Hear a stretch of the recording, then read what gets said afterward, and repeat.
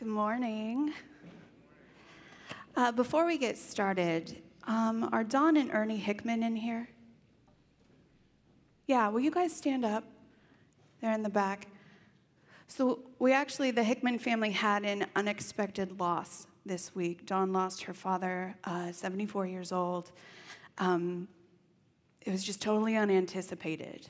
And so in moments like this, we want to gather around them as a family, as people who love them, as people who can encourage them and be present, because grief is hard.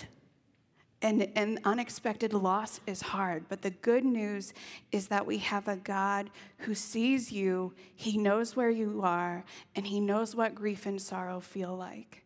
So we love you guys. We want to be here for you. The viewing is on Friday evening. The funeral is on Saturday. I believe an email went out yesterday with the details. But if you would like more information, please get a hold of us. And take a look at Don and Ernie. Give them a hug as you head out today. We want to surround them with love and encouragement. Thank you, guys. Thanks for standing up.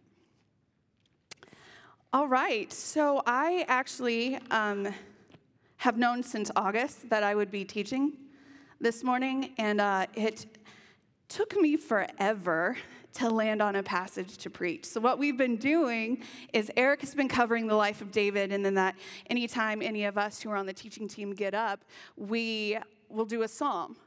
But nothing was coming to me, and it took me forever to find a passage to preach. At one point, I actually abandoned David and the Psalms altogether and thought we might need a little bit of the prophets and was going to go with Isaiah.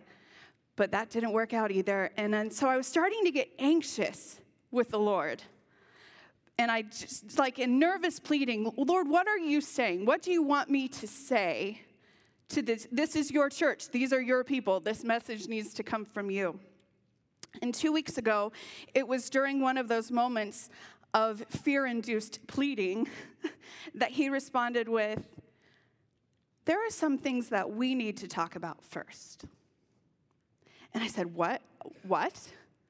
What things? I'm fine. I'm actually in a really good space right now, so I think, I don't think there's anything to talk about. And he said, no, you're not. And I see what's going on, and I know what's going on, and we need to talk about it. So what is it? And I just thought, all right, if you want to do this right now. And I got out my journal, and I began to lay it out. You know, I'm angry with you and disappointed. I'm a little bit sad, and I'm frustrated because I hear you say things, and I don't see them play out. I know that you're good. I don't see this goodness. The truth is, I trust you. I just don't understand what you're doing. And it actually ended up being a really effective time of journaling. A month ago, with Psalm 20, Ian asked the question, what do we do when we believe in God, but we don't trust him? And then a couple weeks ago, Eric followed up with, I don't know the how, but I know the who, as we looked at 2 Samuel 22. And I think that we might be on to something thematically. I think that the Lord might be trying to teach us something about himself in this space through the life and writing of David. And so we're going to continue in this vein, and we're going to ask the question, what do I do when I trust God, but I just don't understand what he's doing? So we're going to spend some time in Psalm 27 this morning, and in this psalm, David actually gives us a good perspective on what it's like to exist in the reality of what seem to be opposing moods. So if you would go ahead and stand up, we're going to stand for the reading of the word this morning as we look at Psalm 27. And it says, the Lord is my light and my salvation. Whom shall I fear? The Lord is the stronghold of my life. Of whom shall I be afraid? When evildoers assail me to eat up my flesh, my adversaries and foes, it is they who stumble and fall. Though an army encamp against me, my heart shall not fear. Though war rise against me, yet I will be confident. One thing I asked of the Lord, that will I seek after, that I may dwell in the house of the Lord all the days of my life, to gaze upon the beauty of the Lord and to inquire in his temple. For he will hide me in his shelter in the day of trouble. He will conceal me under the cover of his tent. He will lift me high upon a rock. And now my head shall be lifted up above my enemies all around me. And I will offer in his tent sacrifices with shouts of joy. I will sing and make melody to the Lord. Hear, O Lord, when I cry aloud, and be gracious to me and answer me. You have said, seek my face. My heart says to you, your face, Lord, do I seek. Hide not your face from me. Turn not your servant away in anger, O you who have been my help. Cast me not off, forsake me not, O God of my salvation. For my father and my mother have forsaken me, but the Lord will take me in. Teach me your way, O Lord, and lead me on a level path because of my enemies. Give me not up to the will of my adversaries, for false witnesses have risen against me, and they breathe out violence. I believe that I shall look upon the goodness of the Lord in the land of the living. Wait for the Lord. Be strong and let your heart take courage. Wait for the Lord. You can be seated. We see with this psalm what seem to be very distinct moods. We have confidence and anxiety, trust and fear. And we may be tempted to ask the question, how? How can you be confident and anxious at the same time? How can trust and fear exist in the same mind? But guys, you're human. Like, this is the way we live, right? We are a jumble of conflicting emotions at all times. If any of you have taken the Emotionally Healthy Spirituality course, you'll remember one of the exercises that they had us go through asked the following questions, and we had to write about it. So we had to write about, what are you anxious about? What are you angry about? What are you sad about? What is bringing you joy? And the interesting thing about that exercise is the realization that holy buckets, all of these things are existing in me at the same time. This is what it is to be human. We have these conflicting emotions. And we see David here in Psalm 27 expressing his humanity. And he does it well. Because the first thing he does is draw upon the seat of his confidence and trust. In verse 1, he says, the Lord is my light and my salvation. Whom shall I fear? The Lord is the stronghold of my life. Of whom shall I be afraid? So the first answer to the question that we're asking of what do I do when I trust God, but I just don't understand, is we recognize that our confidence is the Lord. Look at what he says here right from the beginning. He says, the Lord is my light. The Lord is my salvation. The Lord is my stronghold. There's history here that David is drawing upon. This is actually the only time in the Old Testament where the Lord is actually called light. Light is often used to refer to his presence, but David isn't talking about his presence. He's talking about God himself. This idea is picked up again in the Gospels with John 1, when he talks about how the Word became flesh and dwelt among us. And he says, and the life was the light of men. And the light shines in the darkness, and the darkness cannot overcome it. David is picking up on something about God here that would only later be fully illuminated for the rest of us. The Lord is light. Light that illuminates the darkness. Light that brings understanding. Light that brings salvation. Light that cannot be overcome. But pay attention, because what we have here is military language.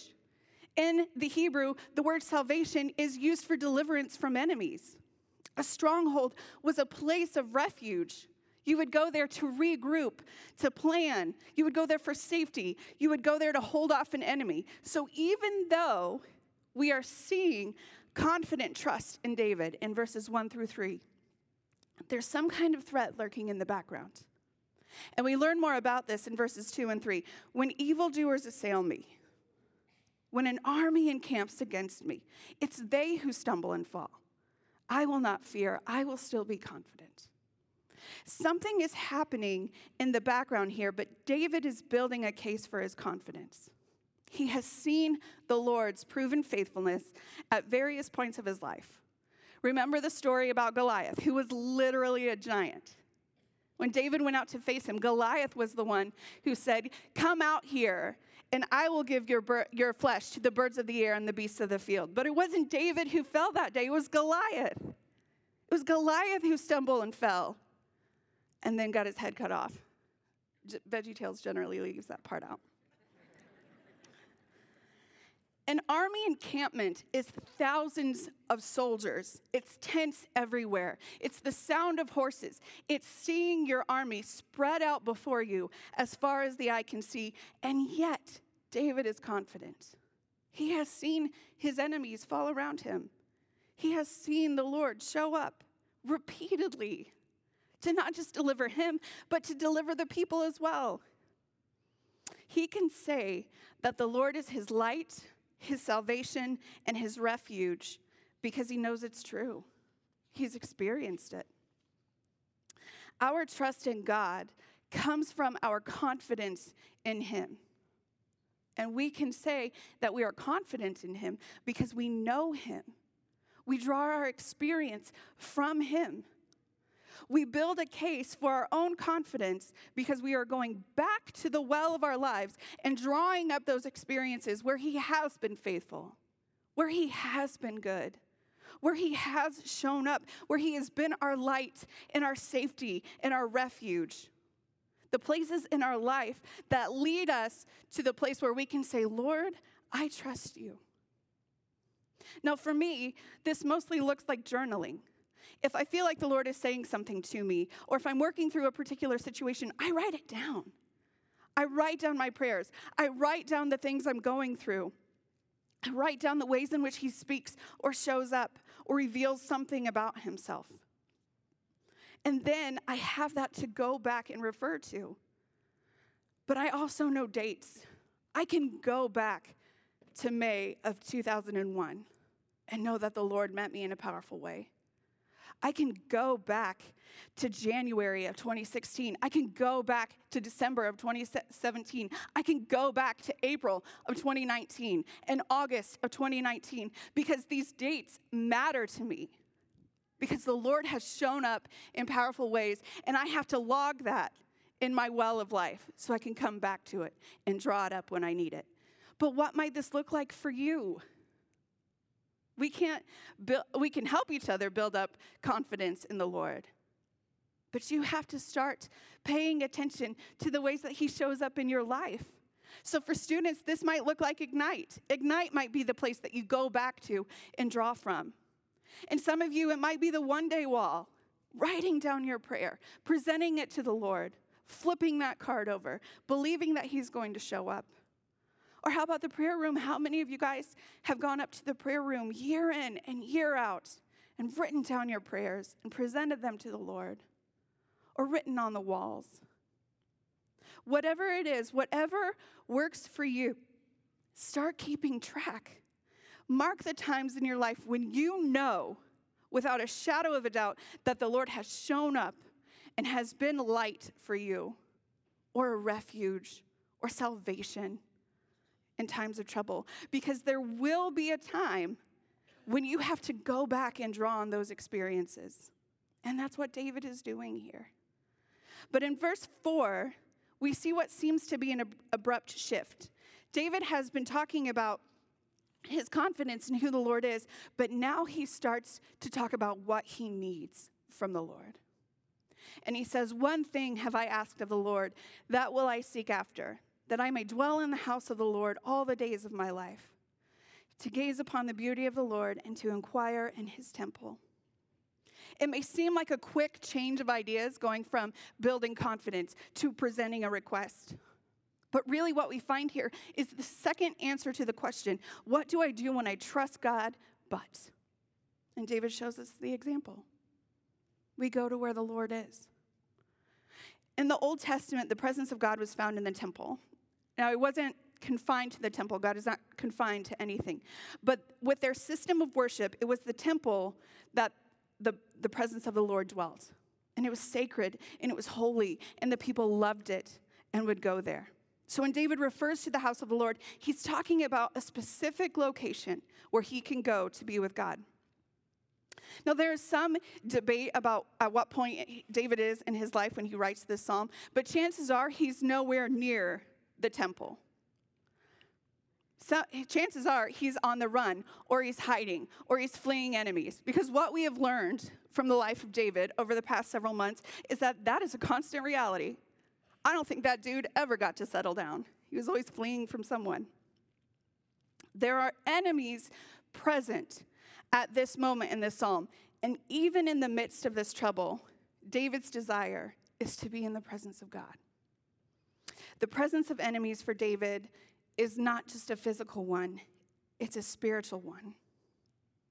The presence of enemies is a problem that can deplete the ability of the soul to endure.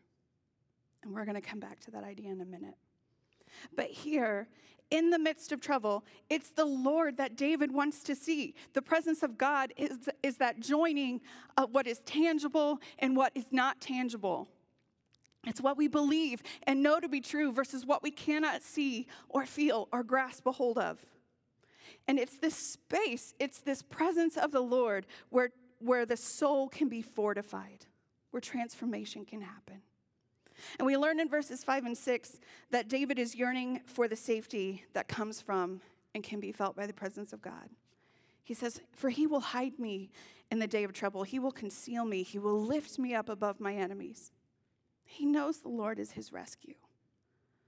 What David is saying here is, I just want to be where you are. I want to be near you. I want to see you. I want to experience your presence. There's nothing else that I want. There's nothing else that I need. Because David understands that the Lord's presence is where transformation happens.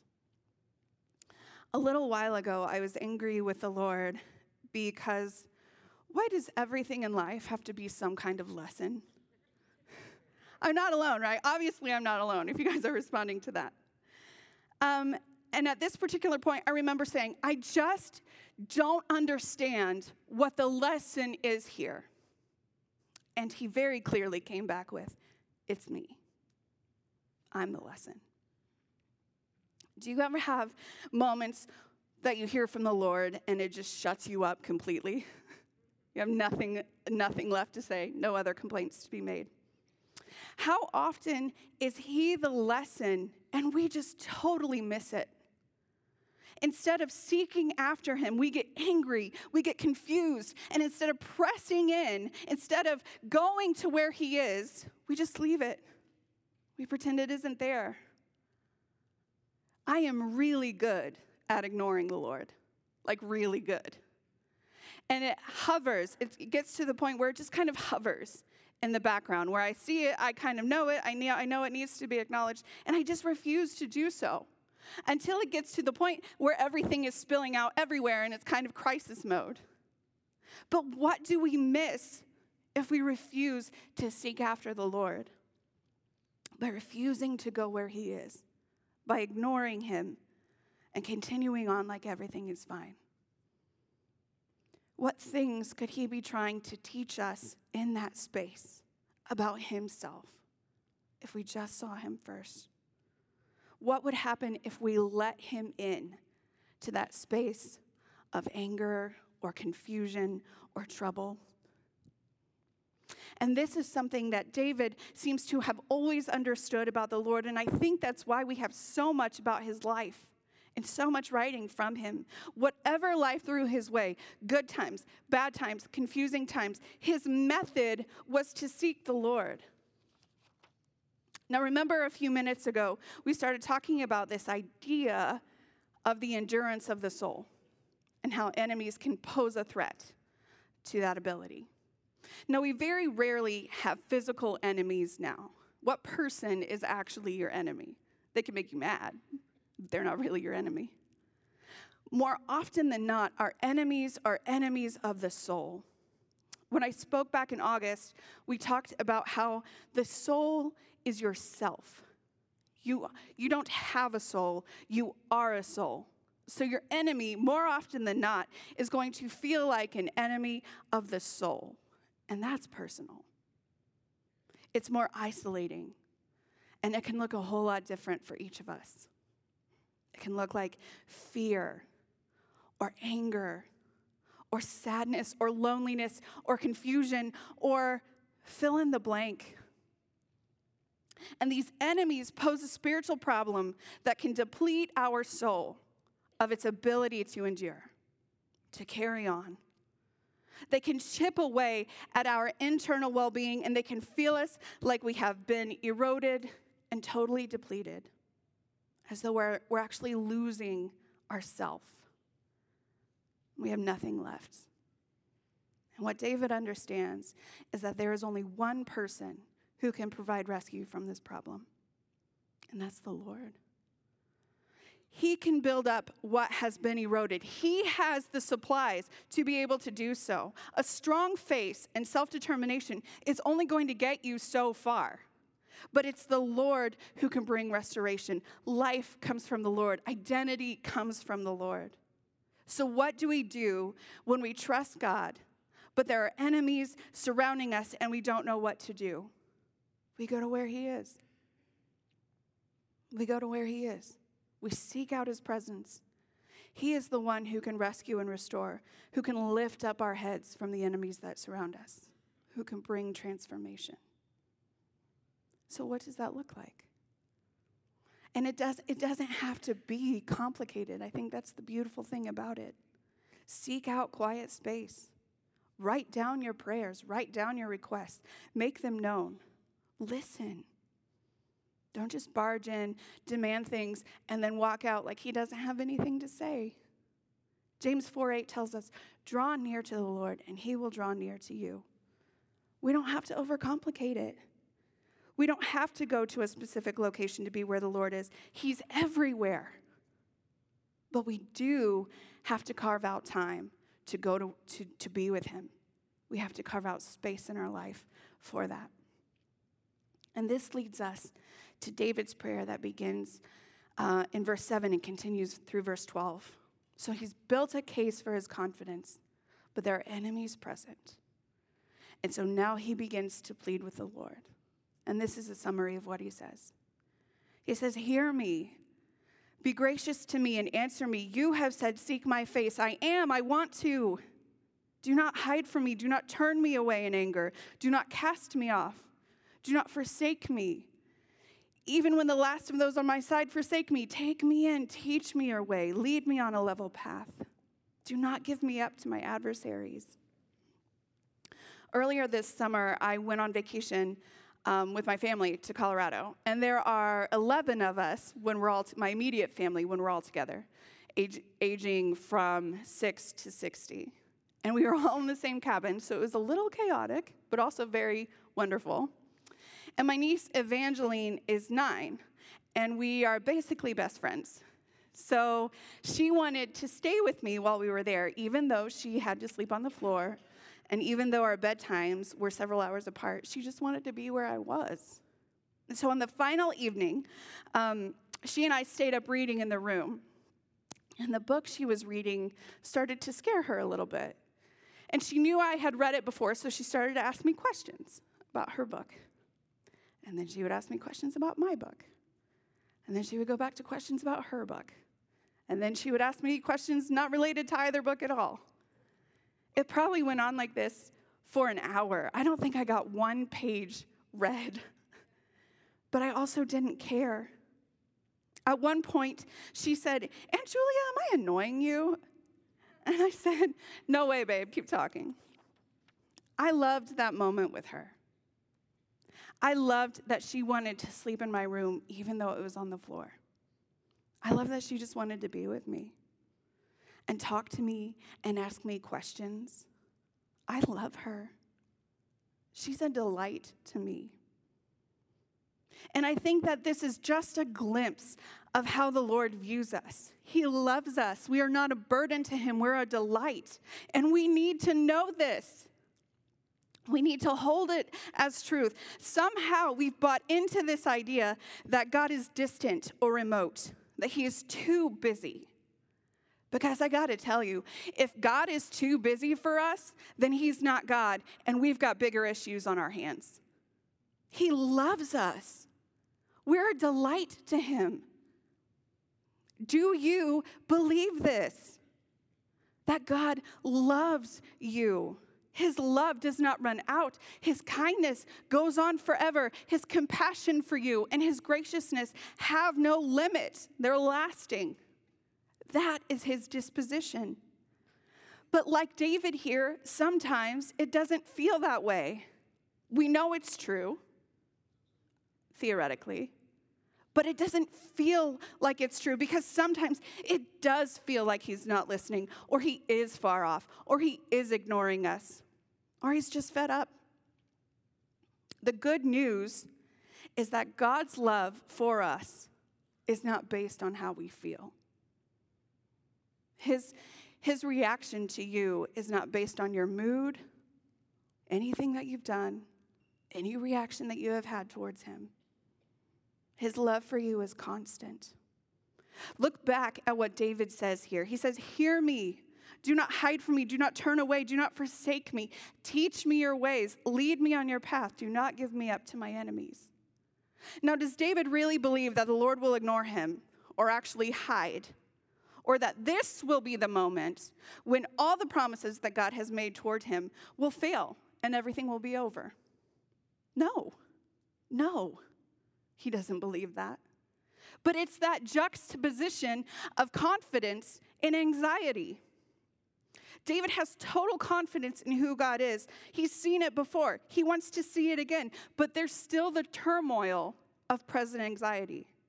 But pay attention here, because instead of shoving it down and pretending like it's not there and moving forward like everything is fine, he makes his anxiety known. He presents his requests to the Lord. It's the opposite of refusing to press in. It's also the third answer to the question, what do I do when I trust God? But we bring our requests to the Lord. We go to where he is. We make our anxieties, fears, worries, anger, turmoil, whatever it is, we make it known. David trusts God. And because he trusts God, he's not afraid to bring him his reality. He knows deep down that the Lord is not going to ignore him or turn away or hide or give him up. But the anxiety is a present reality, and David presents it in full. With my niece, she started asking me questions because she was afraid. And I could have responded with, "Evie, stop talking. Just read your book. You'll find out things as you go. Just keep reading." But why would I do that to her when I love her and I want to hear from her?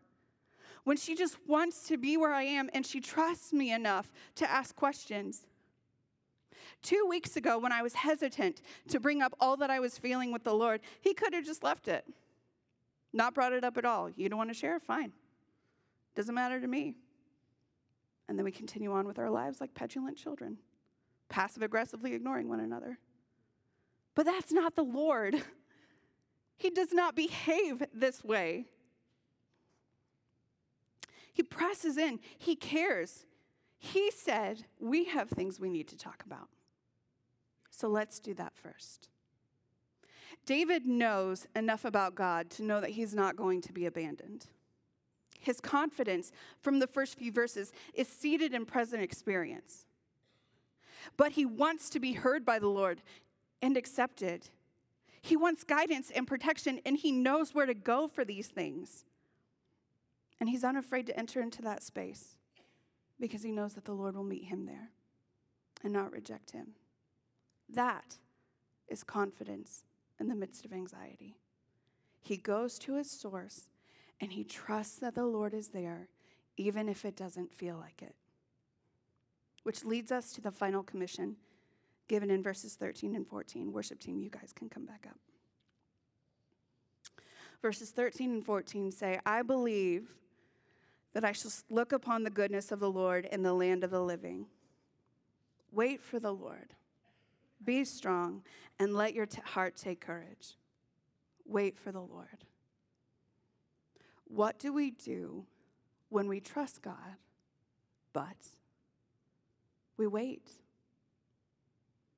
We wait. We remain strong and we take courage because we know that we will see the goodness of the Lord.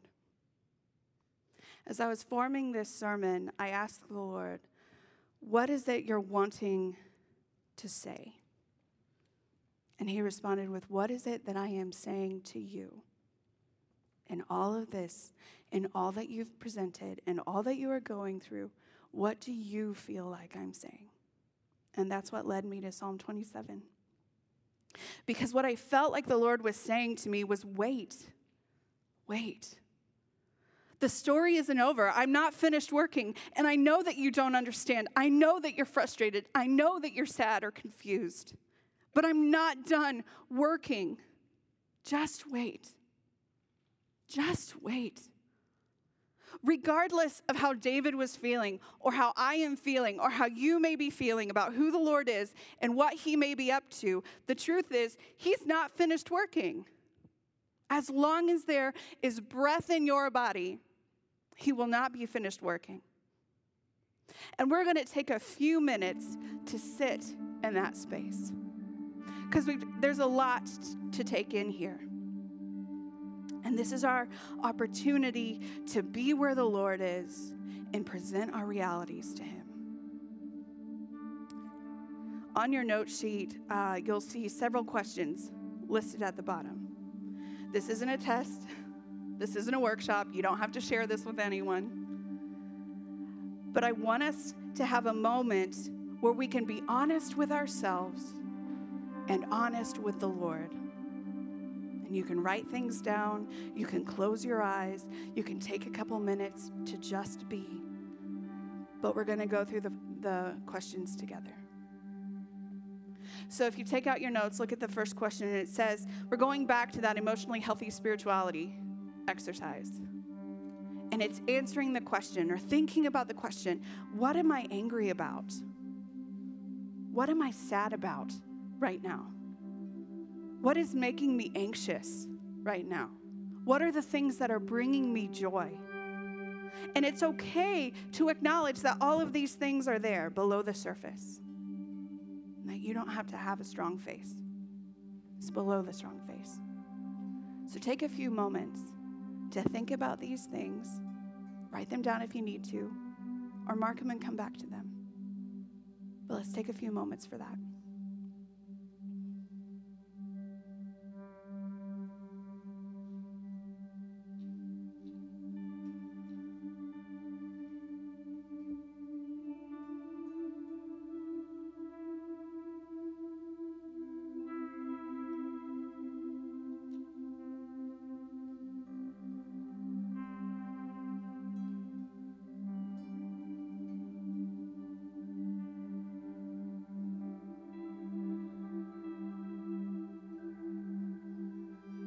With the next question, I want to think about the seat of our confidence. So we're asking the question, is the Lord my confidence, or am I drawing from something else? What may need to change within me? So think about the moments in your life where he has been faithful, where he has been good. Make a note, write them down. If you haven't, start writing them down now. Pay attention moving forward. But look back on those moments where he has shown up and has been faithful, where he has been your confidence.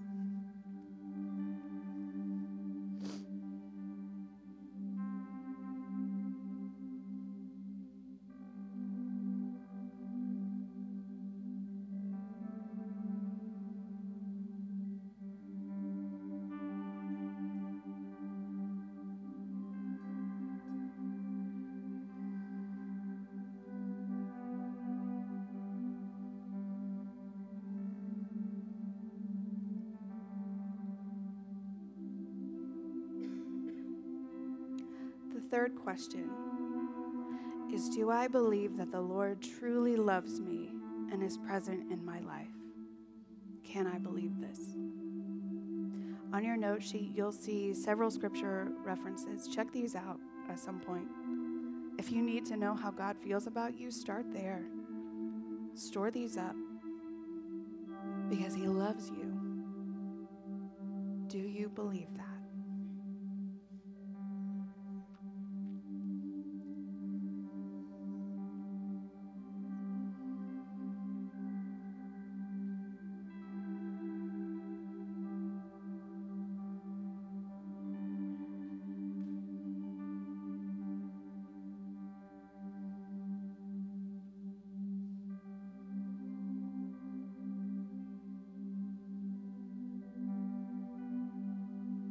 And the final question, what does waiting look like for me?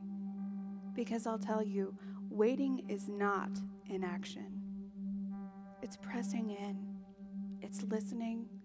It's continuing to live life, believing that you will see the goodness of the Lord. So take a moment to think about, what does waiting look like for me?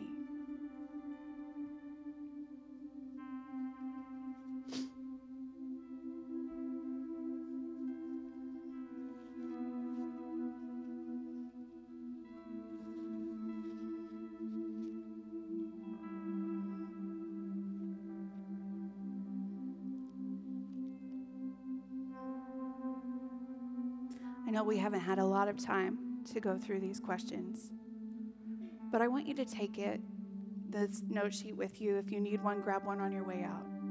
But this is stuff that you can think about as you go through the week. Where do I need to remember that the Lord is my confidence? Where do I need to remember where he's been good?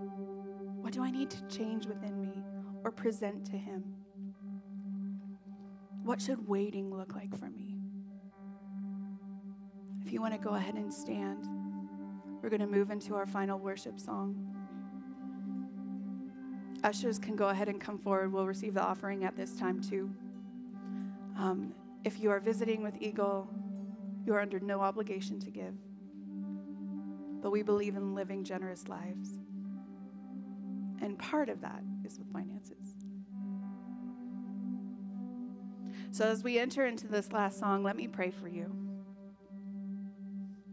Lord, we thank you that you love us, that you're present even when it doesn't feel like it. Thank you that you know us, that you are not too busy. Help us to live our lives with you and not separate from you. Help us to be confident in who you are, to trust you with every situation, to come to you with our present realities, to present things to you in full, and to wait patiently for you. Holy Spirit, give us courage to do so. Thank you for the work that you have started in our lives, and thank you that you are the one who will complete it. We thank you for the stories that will come from the moments that we have with you, from the work that you do in our lives, the stories that are already coming. Thank you for the ways that you show up and you are good, and we love you. Amen.